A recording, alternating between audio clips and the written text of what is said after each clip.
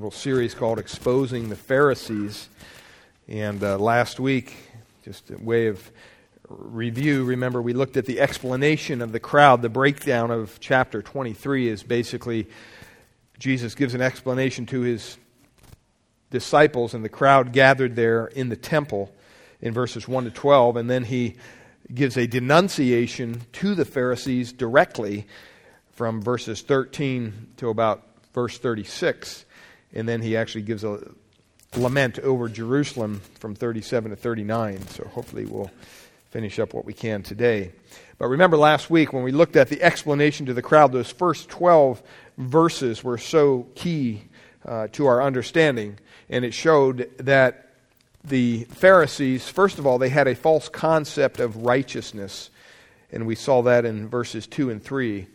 He told them, practice and observe whatever they tell you, but not what they do. And the Pharisees had a knack for declaring themselves righteous and just based on what was on the outside. And they also had a false concept of ministry, and we saw that in verse 4. It says, they tie up heavy burdens hard to bear and lay them on the people's shoulders, but they themselves are not willing to even move with one finger. And the contrast there between the broad shoulders, the strong broad shoulders, and a single finger shows you their inability and the false concept that they had to help anyone. In other words, they basically wanted to keep people down through their laws and their religion and the burdens that they placed on them. And Jesus confronted the disciples and the crowds about that and said, don't listen to these guys. And then the third thing was in verses 5 to 12, they had a false concept of greatness. And they basically, it says there, they love the place of honor, the best seats, and love to be called by certain names. And Jesus went on and said, don't refer to them as these things spiritually. And then he closes off in verse 11, and he simply says, the greatest among you shall be your servant. Whoever exalts himself will be humbled, and whoever humbles himself will be exalted.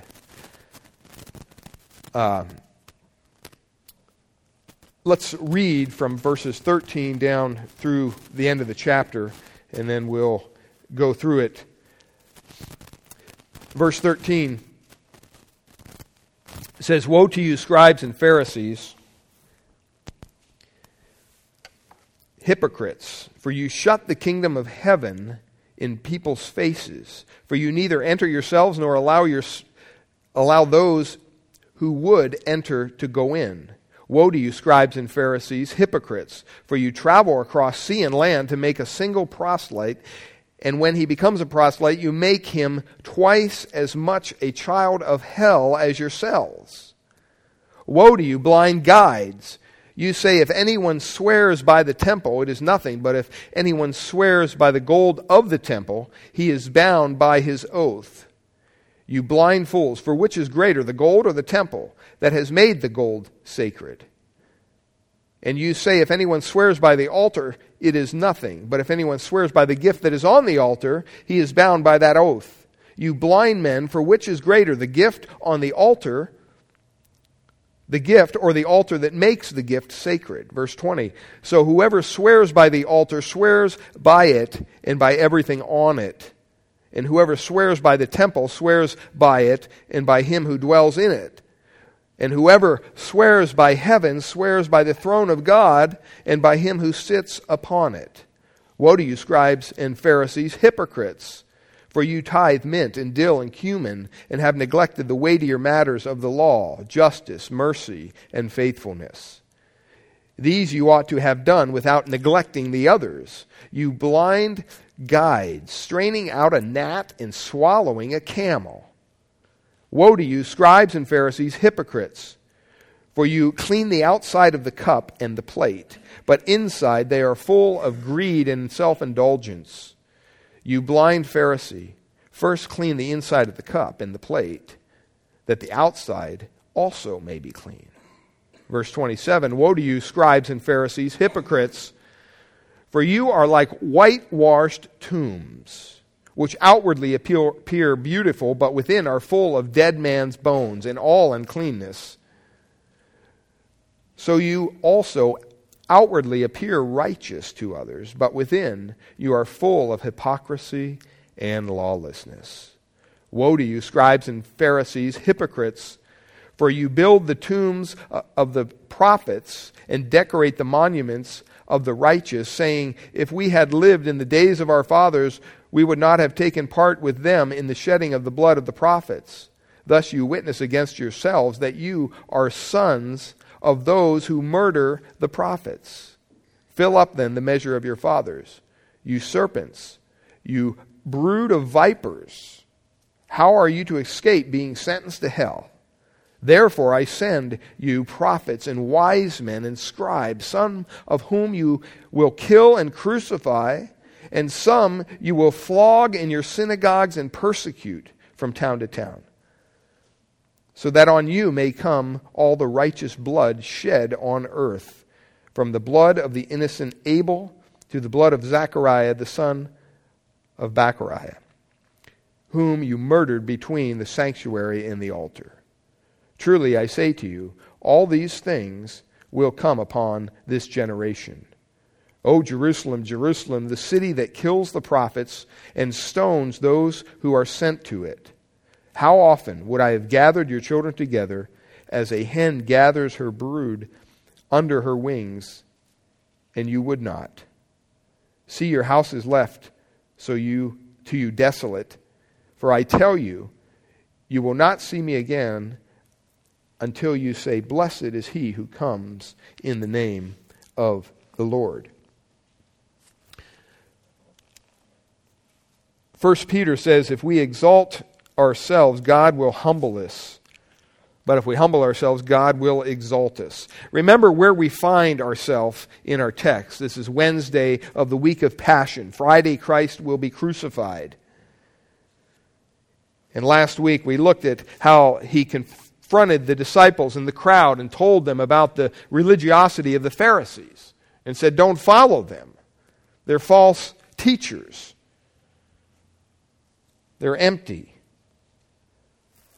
And now, if you can imagine, right there in the temple, the crowd is gathered, the disciples are gathered, the Pharisees are gathered, the religious leaders are gathered around. Now Jesus turns his attention from the disciples and the crowd gathered around him.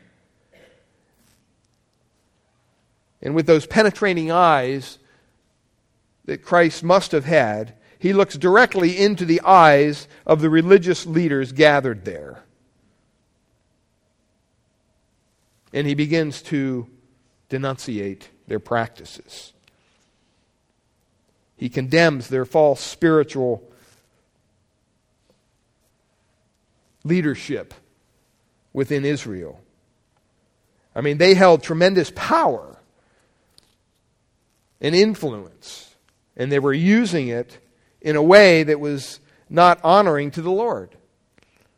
And we see here in verses 13 to 33, Jesus pronounces 7 curses, or 7 woes, you might say, on these wicked leaders of Israel.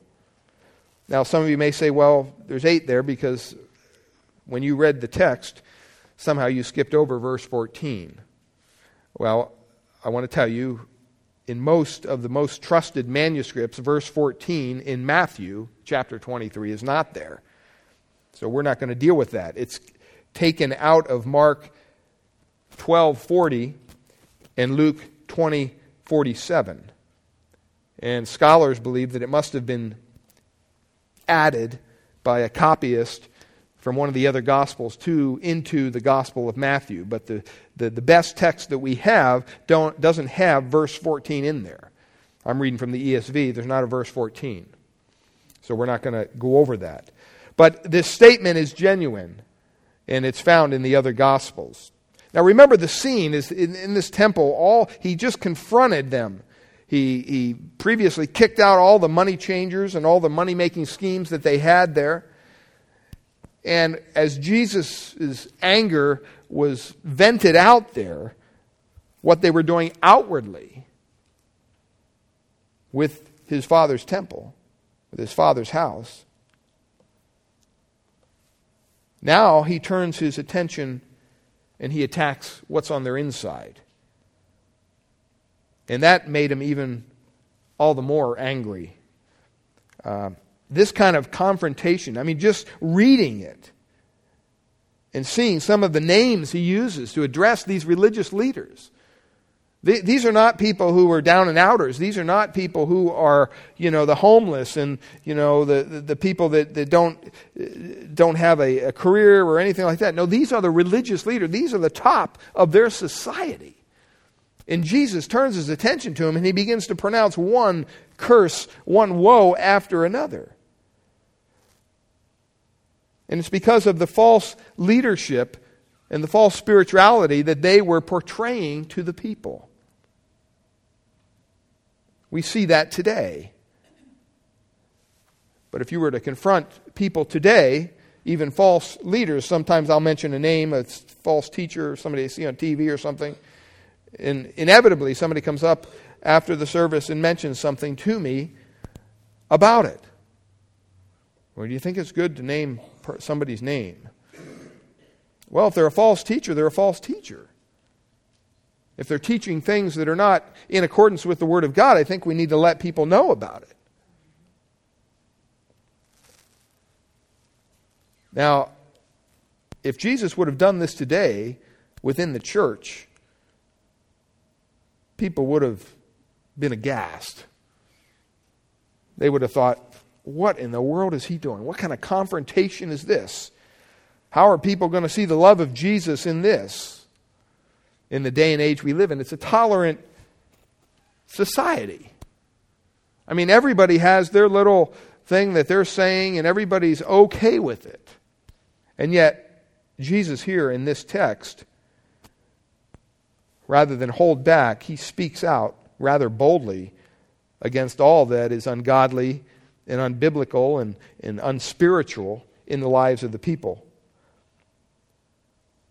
Now, he indicts them here. He also indicts them in other areas as well. There's actually some scholars that when they read this text, they believe that somebody wrote this, and Jesus actually didn't say these things. They say there's no way Jesus would ever say this. He wouldn't call people blind men. He wouldn't say this and that to these, insult these religious leaders that way. He would never do it. So there's a group of very liberal theologians that believe that somebody else wrote this and put it in the text. But Jesus never would say anything like this because Jesus is a God of love. Well, he is that, but he's also a God of justice and a God of truth. And beloved, if you don't have the truth, what do you have? If you're not learning the truth from the Word of God, what are you learning? In our society, everybody's got a piece of the truth. Truth is kind of relative. Well, that's a far cry from the truth. And so Jesus confronts the religious leaders here. And when you see here these words that he uses, he calls them sons of hell, blind guides, fools, robbers, self-indulgent, whitewashed tombs, full of hypocrisy, lawless, serpents, vipers, persecutors, murderers of God's people. And yet, when you read it, you think, man, he must have just been going on an outrage. But I don't think that was the case. I think Jesus was perfectly in control of what he was saying. And he said every word with meaning. And every condemnation that he uttered was there for a purpose because it was true and they needed to hear it. He wasn't angry. He wasn't frailing about and perspiring at this point, and his veins weren't popping out in his head, and he's yelling at these guys. That's not what was happening. I think he was very calmly pronouncing these things to these folks. And I think as they heard it, his intention was that their hearts would be touched, that their hearts would be wooed to the Savior.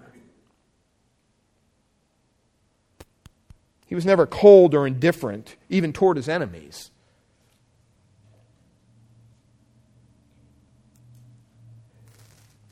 He knew that he needed to communicate to them the predicament that they were in, the lostness of their situation. And he did so with compassion, not with anger. It's not the Son's will that any more than it is the Father's will that a single person should perish, that a single person should enter an eternity away from God in hell forever. That is not God's desire. It's His gracious desire that everyone would come to repentance, 2 Timothy 3:9 tells us, and to salvation. That's His desire. So Jesus here isn't pronouncing a kind of a damnation on these people. He's literally showing them the predicament that they find themselves in. Remember when He came into Jerusalem and during His triumphal entry, as He approached, it says in Luke that He saw the city and He wept over it. And He said this, "If you had known in this day, even you, the things which make for peace, but now they have been hidden from your eyes." Jesus was filled with compassion for these people. And He uses two words over and over and over again. Woe and hypocrites. Woe is a word that's it's an onomatopoetic word, kind of like when you grunt or something. It's not really a word. That's kind of what that means. Whoosh, or kids go, it's not really a word. That's kind of what this means. It has the idea of a guttural outcry of pain or anger or even both.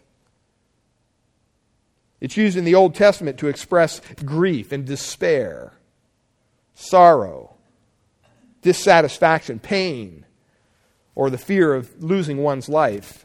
In the New Testament, it's used to speak of sorrow and of judgment, carrying the ideas of punishment and pity kind of mingled together there. See, but Jesus' woes here, His judgments against the scribes and the Pharisees, they're not an exclamation, but they're really a declaration. It's a divine pronouncement of judgment from God upon them.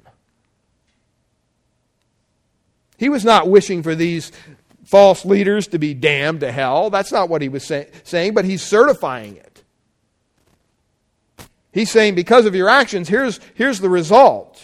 Here's what's going to happen. He knew that if they didn't repent, and if they didn't believe in a loving Savior, they were doomed to hell under God's righteous and just wrath. Now, can you imagine being a religious person dressed up in all your robes and hearing these things from this guy from Nazareth, of all places? Second word He uses is hypocrites. And we know that word. We've used it before in the Gospel of Matthew. It has the idea of actors, one answering back and forth as they act in a dialogue kind of a thing, putting on a false front. Kind of a theatrical goodness that's pretended, it's not real. And He uses those two words over and over and over again in this text. He's trying to get a point across, you think? So let's look at the denunciation of these Pharisees. And I think that you can look at these in a variety of ways, and a lot of people do that, but I really see a parallel between the text here in Matthew 23 and the text over in Matthew 5 on the Sermon on the Mount. It almost follows point by point. Even verse 14 has a point over in Matthew 5. We're going to cover that this morning. But here, I think, is the best way to deal with these 7 woes, to figure out what exactly is He saying. And contrast that with the Beatitudes over in Matthew chapter 5, verses 1 to 12. So let's do that. Let's look at the first one. In verse 13 there, He says, "Woe to you, scribes and Pharisees, hypocrites, for you shut the kingdom of heaven in people's faces. for you neither enter yourselves nor allow those who would enter to go in. He's talking about shutting up the kingdom. Over in Matthew chapter 5, verse 23, he talks about entering the kingdom. Remember when we went through that? Who enters the kingdom? The poor in spirit, right? Those who are poor in spirit. But those who are proud in spirit keep themselves out, and they even keep others out who follow them. The original word there indicates people trying to get in who can't. They're trying to get in somewhere. Have you ever been somewhere and you want to get in but you can't? Frustrating. But it's bad enough to keep yourself out of the kingdom. I mean, if that's what you're going to do for yourself, but it's even worse when you stand in the way of others who are trying to go in the kingdom. And you're not even just standing in their way, you're actually pushing them through another door that leads somewhere else. That's what he's saying here. By teaching man-made traditions instead of God's truth, that's what they were doing, they took away the key of knowledge and closed the door to salvation. Not only for themselves, but for all who followed them.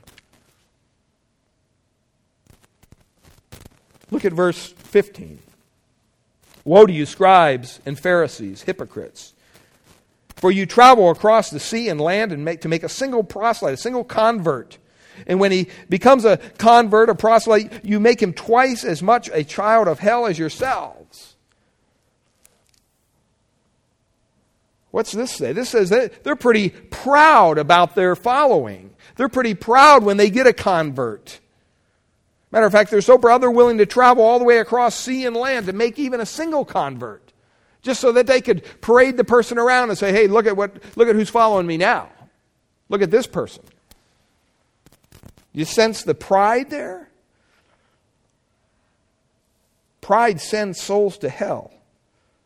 But in Matthew 5:5 it says, "Who will inherit the earth?" Not the proud, but who? The meek. Just the opposite. These converts were converts to a false cause. The Pharisees were out there just to win, in their legalistic system, others to that system. But they couldn't introduce these people to a living God. You know, there's some religions around today that are that way. I mean, they look real good and everything, but when you get right down to the nuts and the bolts of the matter, it's a bunch of legalism. And there's no truth there. There's no truth that will convert their soul. And yet, people join organizations and join groups like that all the time because they feel good about themselves. Look at what I'm doing. Look at all the things I do. All the things I'm committed to. He uses that word child of hell. It's an equivalent to Jesus saying you're a child of the devil, which he called the Pharisees that before. A child of the devil, a child of hell is basically a person who has rejected. They've turned their back on. They said, I'm not interested in the offer. I'm not interested in the way of salvation that God has, which is righteousness through faith in Christ. I'm not interested in that. I'm interested in my own righteousness. And I feel pretty good about myself. That person kind of parades his own self-righteousness through whatever religious system they belong to. And what's funny is when you look at those systems of religion and those organizations, a lot of times the followers are even more zealous than the leaders.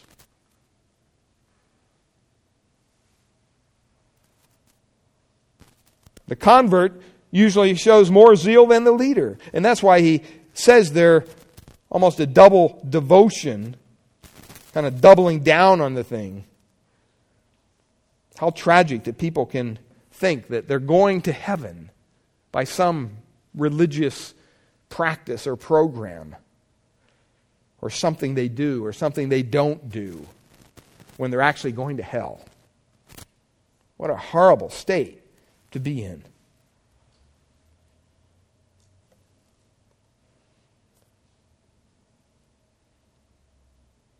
And he says, you know what? You make him twice as much a child of hell as yourselves.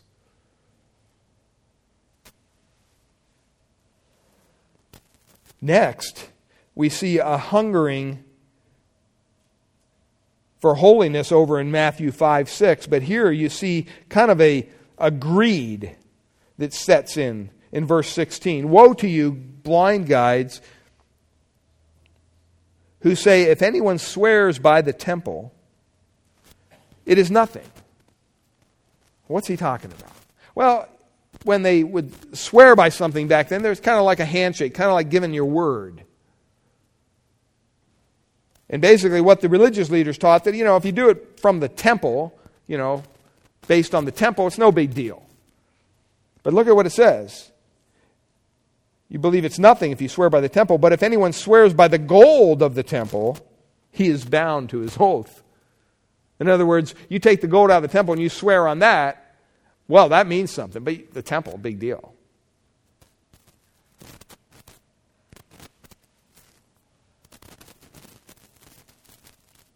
It says in verse 17, you blind fools, which is greater, the gold or the temple that has made the gold sacred?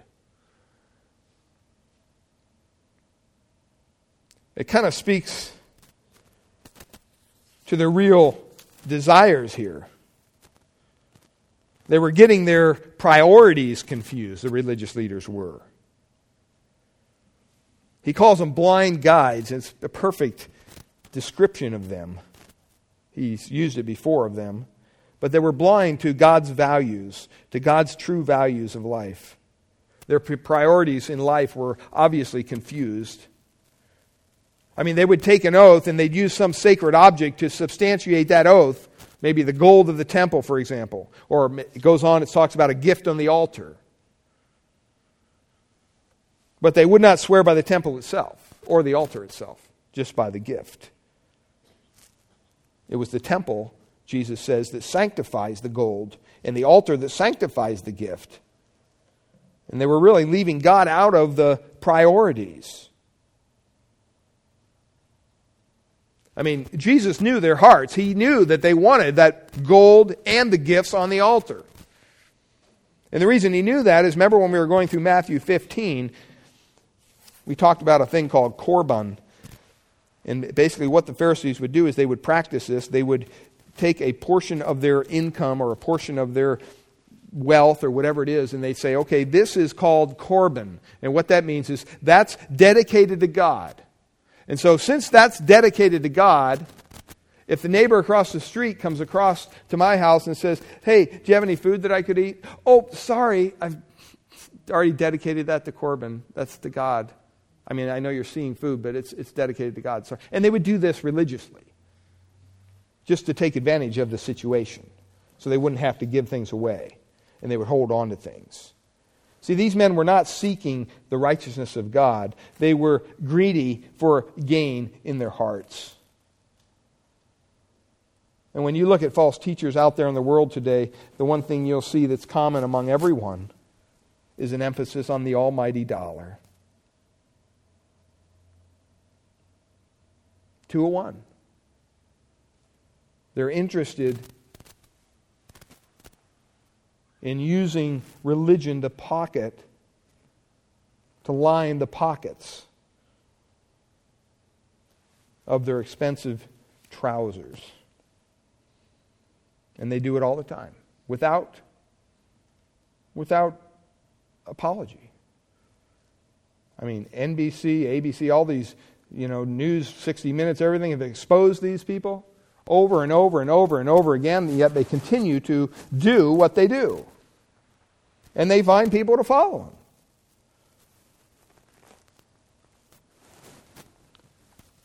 Well, look at verse 23 to 24.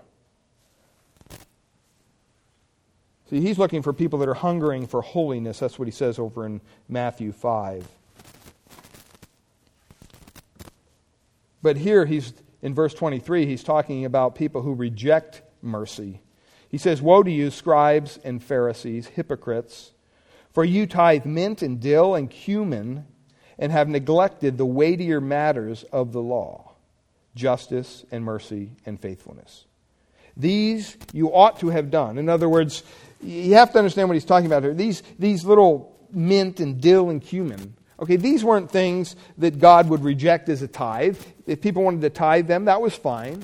But they weren't things like you grew in the garden by bulk. These were things that you would grow, outside on the thing to mix with some meals now and then. They're little herbs. Very small amount. And you can just see these Pharisees counting out these seeds. Oh, look at what I'm tithing. That's the idea here. And they were majoring on the minors. And he says, you've neglected the weightier matters of the law, justice and mercy and faithfulness. These you all have ought to done without neglecting the others. In other words, it's okay to tithe this mint and dill and cumin thing, but you should do the others too. You blind guides, straining out a gnat and swallowing a camel. They had rules, the Pharisees did, for every minute area of life. Everything. While at the same time they forgot about the important things. That's usually the case when you come to someone who is a legalist. They're sticklers for the details, but they're blind to the greater principles at hand.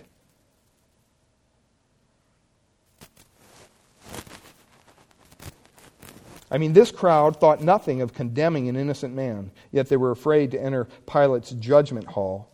Yes, unless they're defiled. I mean, you just see the contrast here? They would condemn Jesus to death in exchange for Barabbas, but boy, they couldn't do certain things because it would defile them.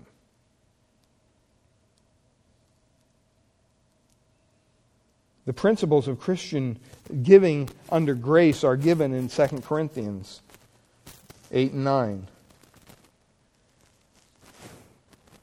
But it says that we give from our hearts. We don't give out of legalism.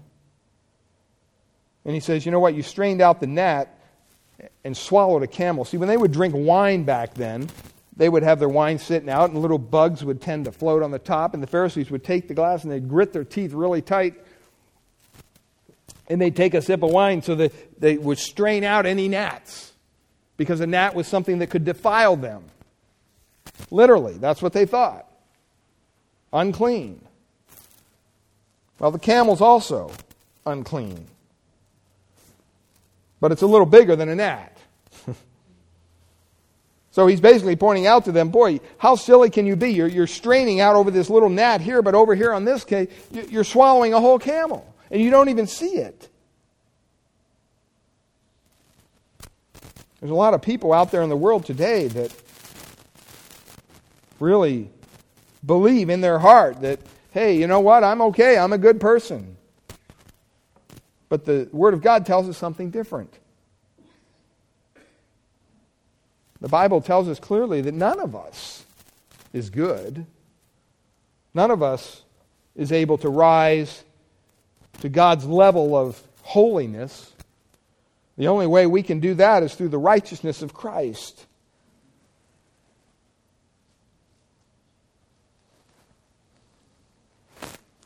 So it's okay to focus on some of these things, but don't lose sense of the spiritual matters at hand.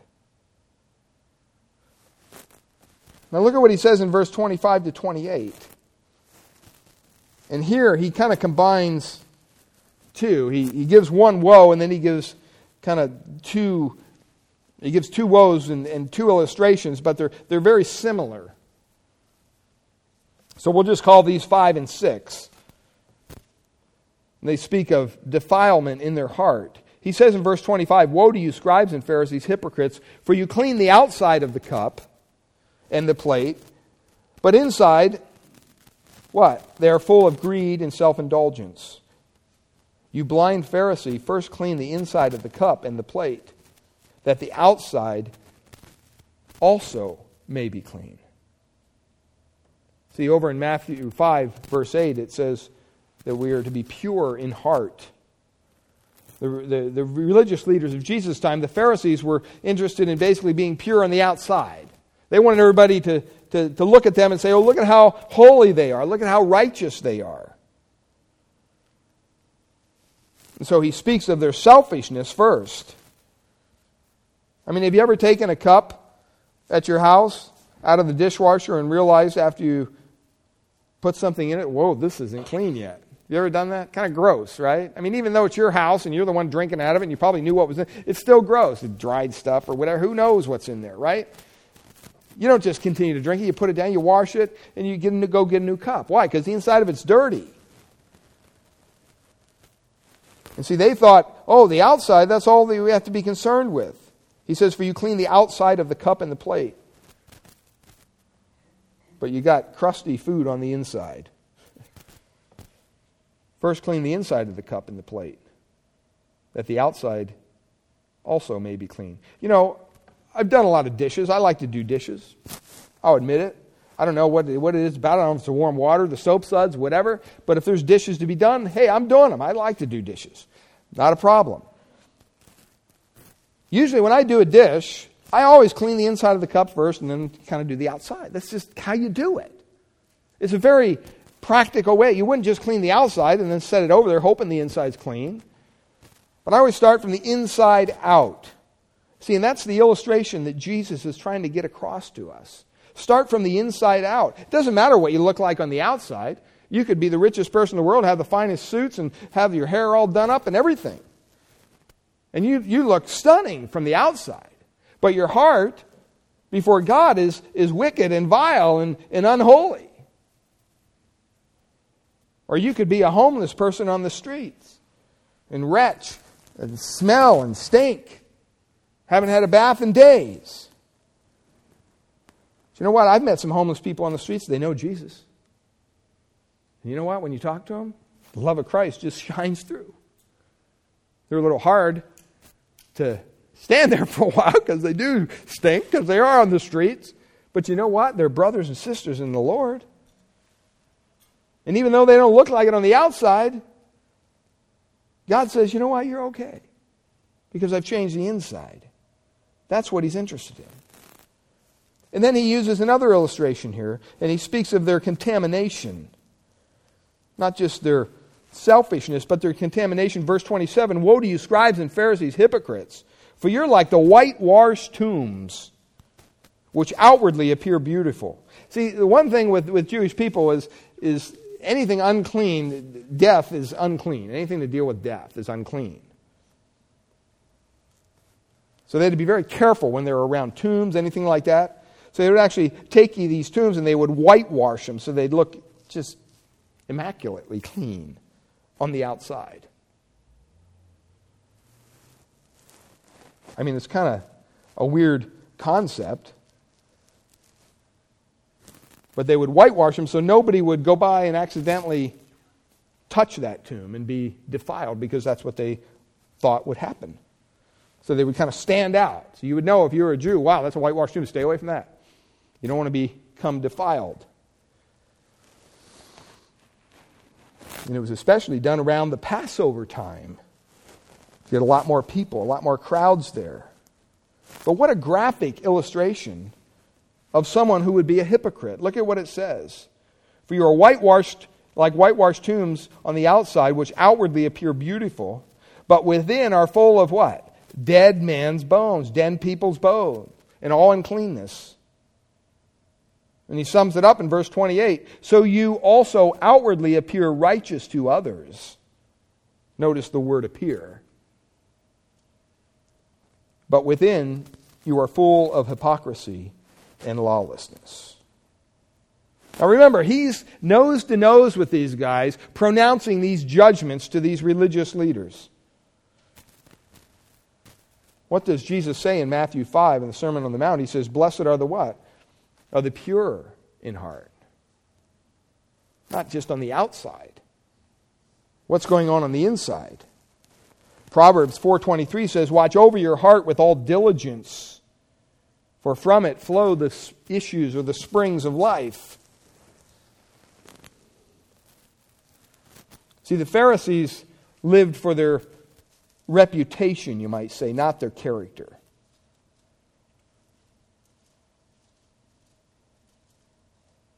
See, your reputation is what people perceive you to be. Your character is who you really are.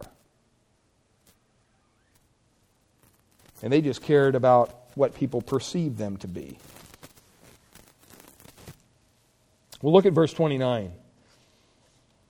He says, "Woe to you, scribes and Pharisees, hypocrites, for you build the tombs of the prophets and decorate the monuments of the righteous, saying, if we had lived in the days of our fathers, we would not have taken part with them in shedding the blood of the prophets. Thus you witness against yourselves that you are sons of those who murdered the prophets. Fill up then the measure of your fathers. You serpents, you brood of vipers, how are you to escape being sentenced to hell?" When Jesus called a Pharisee a serpent, a generation of serpents, he even called them at one point, he was identifying them with Satan, who was the original serpent, Genesis 3:1. In the parable of the tares, as we went through that in Matthew 13, Jesus made it clear that Satan has a family. Satan is a murderer, he's a liar, and his children follow that example. See, the Pharisees were liars and they were murderers. That's what he's explaining to them.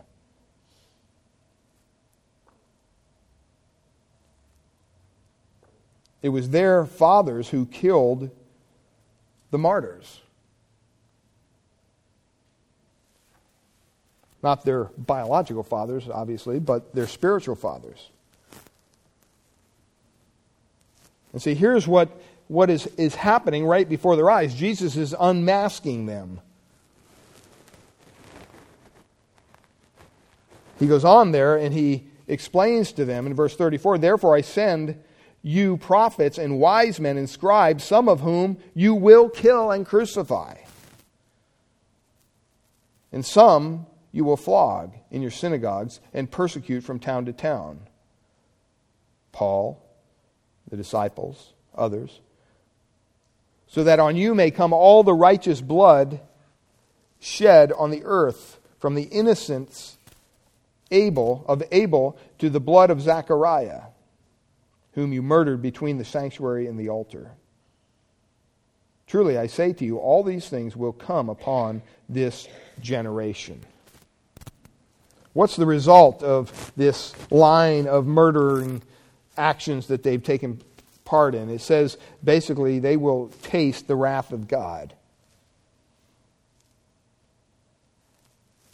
Some of that judgment may have been fulfilled when Jerusalem was destroyed in 70 AD, but I think some of it is still to be fulfilled. See, we can't take the truth of God and make it something that it's not. Jesus clearly says, you know what, I'm more concerned about what's going on the inside than what's just on the outside. You may look all fancy-dancy with your nice little robes and your cross hanging around your neck, all that stuff, whatever they had on there. Sure, it wasn't a cross, but whatever they wore. Their phylacteries and all that. But Jesus says that doesn't matter. What's on the inside, that's what counts. Jesus measures spirituality in terms of character. The Pharisees measured it by religious activities, conforming to external laws. He taught a life based on principles. The Pharisees majored on rules and regulations. He emphasized the inner man. They emphasized the outer man. Jesus taught a life of humility and sacrificial service, but the Pharisees were proud, and basically they would use people to accomplish whatever they wanted to do. That was their role. And when Jesus was confronting them, his holy life exposed all of the artificial piety and their shallow religiosity, everything. It was just exposed. And what broke the heart of Christ was, instead of coming out of that, they saw the contrast. They could see the miracles he did. They knew who he was. Instead of coming out of that darkness, the Pharisees tried to put the light out. They failed. But the compassion of Christ, He wanted them to come out of that darkness, just like He wants you today, here today. Come out of that darkness. Come out of your way, your life. Give it up. Just give it over to Christ. That's what He wants. I'll be the first to tell you, you can't do it by yourself. You can't do it. I mean, heaven or hell, it doesn't take a rocket science to figure that one out, right? Let's see, where do I want to go? Heaven or hell? Heaven, everlasting bliss with the Lord and just all the greatness that is spoken of in the Word, or hell, total vacuum of God, black darkness, gnashing of teeth, burning of the flesh, but you never really burn up. I mean, that alone should give you the EBGBs. Just, have you ever been burned? You ever gotten yourself burned? You know how much that hurts? Can you imagine that pain for eternity? Never going away, never dying, never coming to a point where it's just so much, it's just growing numb. No, it's just intense. That's what awaits those who end up in a Christless eternity in hell. This isn't a joke. This is a reality. And Jesus was saying these things to them, not to put them down. He wasn't calling them names, brood of vipers. That's not what Jesus was doing. He was calling them exactly what they were. And the Bible does that. It calls us exactly what we are. We're sinners in need of God's grace.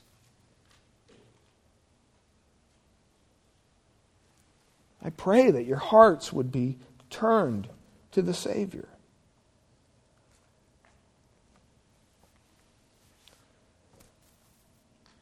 And we see quickly in closing the lamentation over Jerusalem.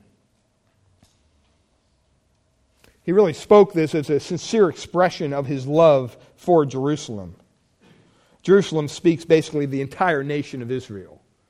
If there's one thing that people have an issue with today, it's Israel on a whole. Just bring it up in a political conversation. You'll either get people pro-Israel or anti. I mean, it's just a dividing line. And you got this little strip of land over there. I mean, it's crazy when you stop and think about it.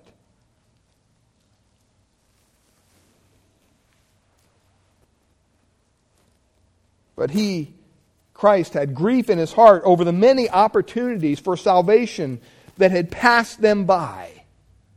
It just passed them by. Remember, this is Wednesday. Friday, he's out of here. He's been ministering to these people for 3+ years. He's been trying everything to woo their hearts, to show them the error of their way, to show them that He is the Son of God. He did miracle after miracle. He showed His omniscience. He knew what was in their hearts before they even spoke it. Yet their hearts were so hard. And He speaks this lament concerning them. He says, "O Jerusalem, Jerusalem, the city that kills the prophets and stone those who are sent to it."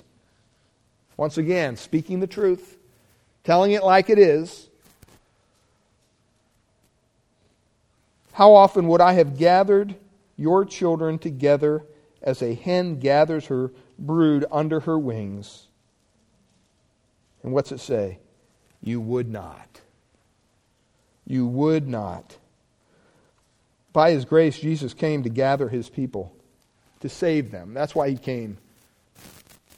He didn't come just so we'd have a holiday called Christmas. And when He says there, I would have done this, but you would not, it really summarizes the tragedy of the final injection of truth. This is Jesus reaching out to them one last time.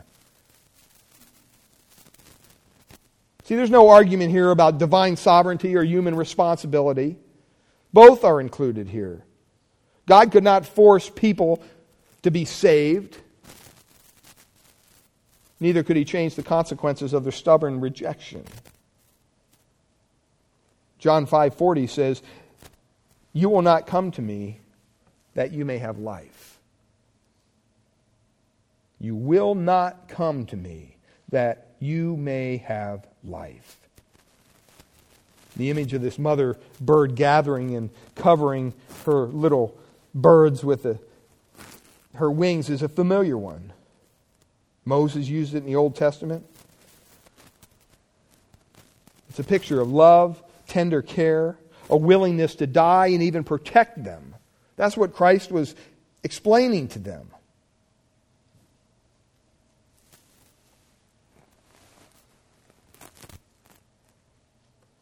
He says, "See, your house is left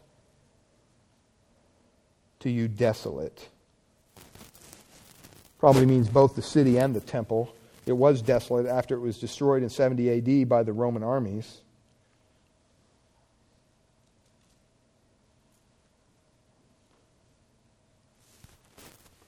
In Matthew 24, it says, the next chapter, the very first verses, basically it tells us that Jesus left both the temple and he left Jerusalem.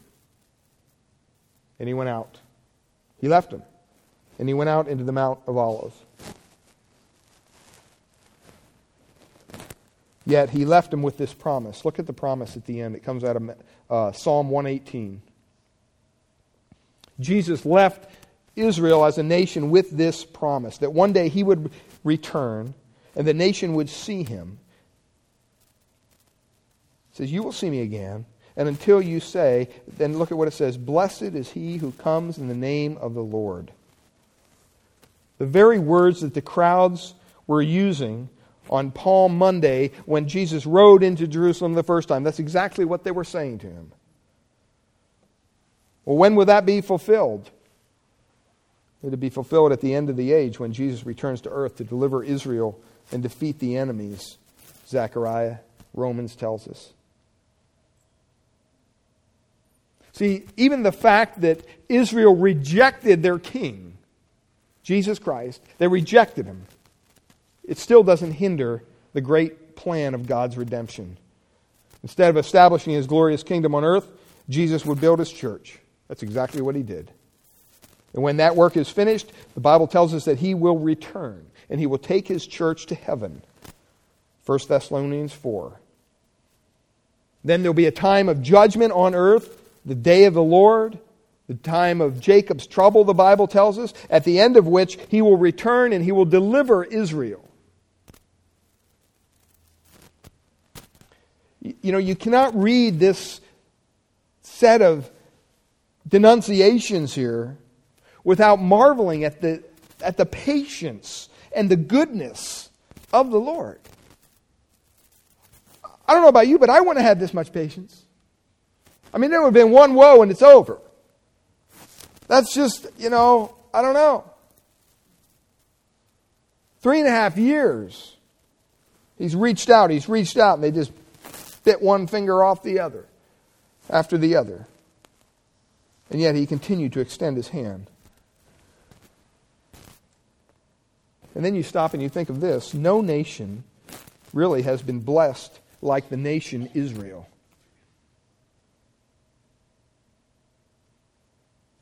On a whole, when you look at the world in general, no nation has been blessed just in the wars that they've come through by God as the nation Israel. And yet, on the other hand, no nation has sinned against God's goodness as Israel has. I mean, they had it all. They have been a channel of God's blessing to the world. Because the Bible says in John 4:27 that salvation is of the what? Of the Jews. Yet, they have suffered greatly in this world. Jesus was born a Jew. He loved his nation.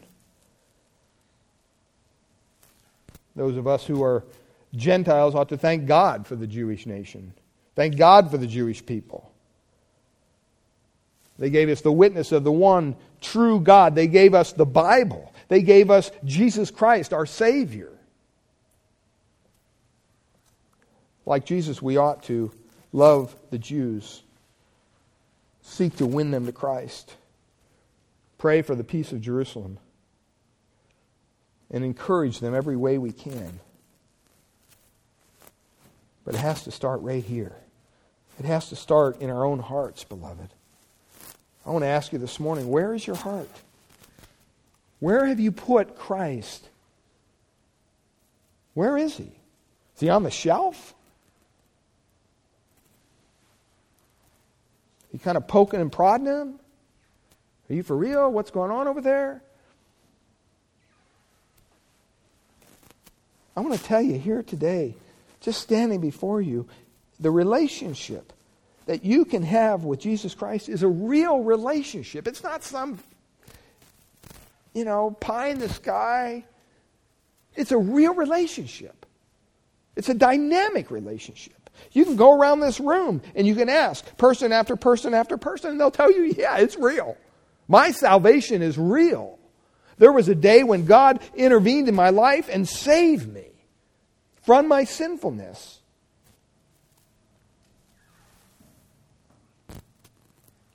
Has it been a bowl of cherries ever since? No. Never is.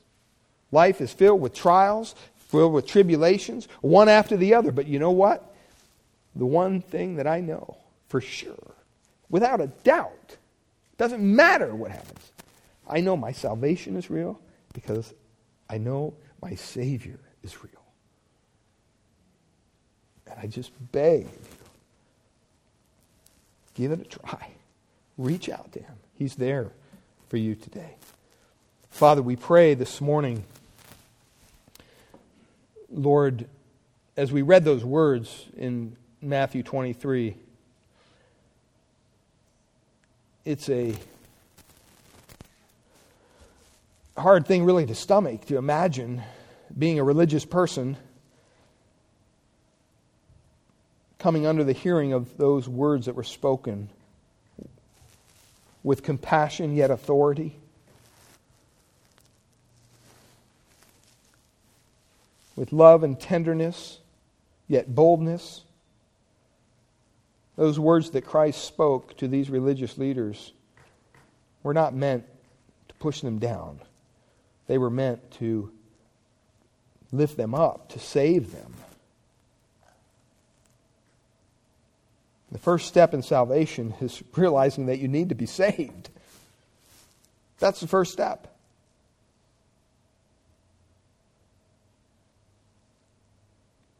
I pray today that for us gathered here, many of us already know you. I pray that we would transfer this passion of our Lord to the lost and the dying world, and when we leave this building today, to the people that we come across daily who have yet to put their faith or trust in a very real and living Savior. I pray that we would not grow weary in giving out the gospel, modeling the gospel, living the gospel in front of a lost and dying world. And I pray for those gathered here today who's yet to put their faith, their trust in Christ. Today could be the day. Doesn't have to be a big showy thing. It's just you and God. You come to God with a humble heart. I know He's blessed you in your lives. You're here today as a result of it. You're hearing the truth of the Word of God. That's God reaching out to you. That feeling that you have on the inside, uneasiness, that's God calling you. That's God convicting you. I pray that you would yield to it. You would ask God for His mercy, His grace, and His forgiveness. When you do, from a humble heart, He will answer that prayer. Be merciful to me, a sinner. Lord, I don't know if this is real or not, but Lord, I know I need your mercy. Show me, be real to me. He'll answer that prayer. He'll change you from the inside out. Father, we thank you and we pray this in Jesus' precious name. Amen.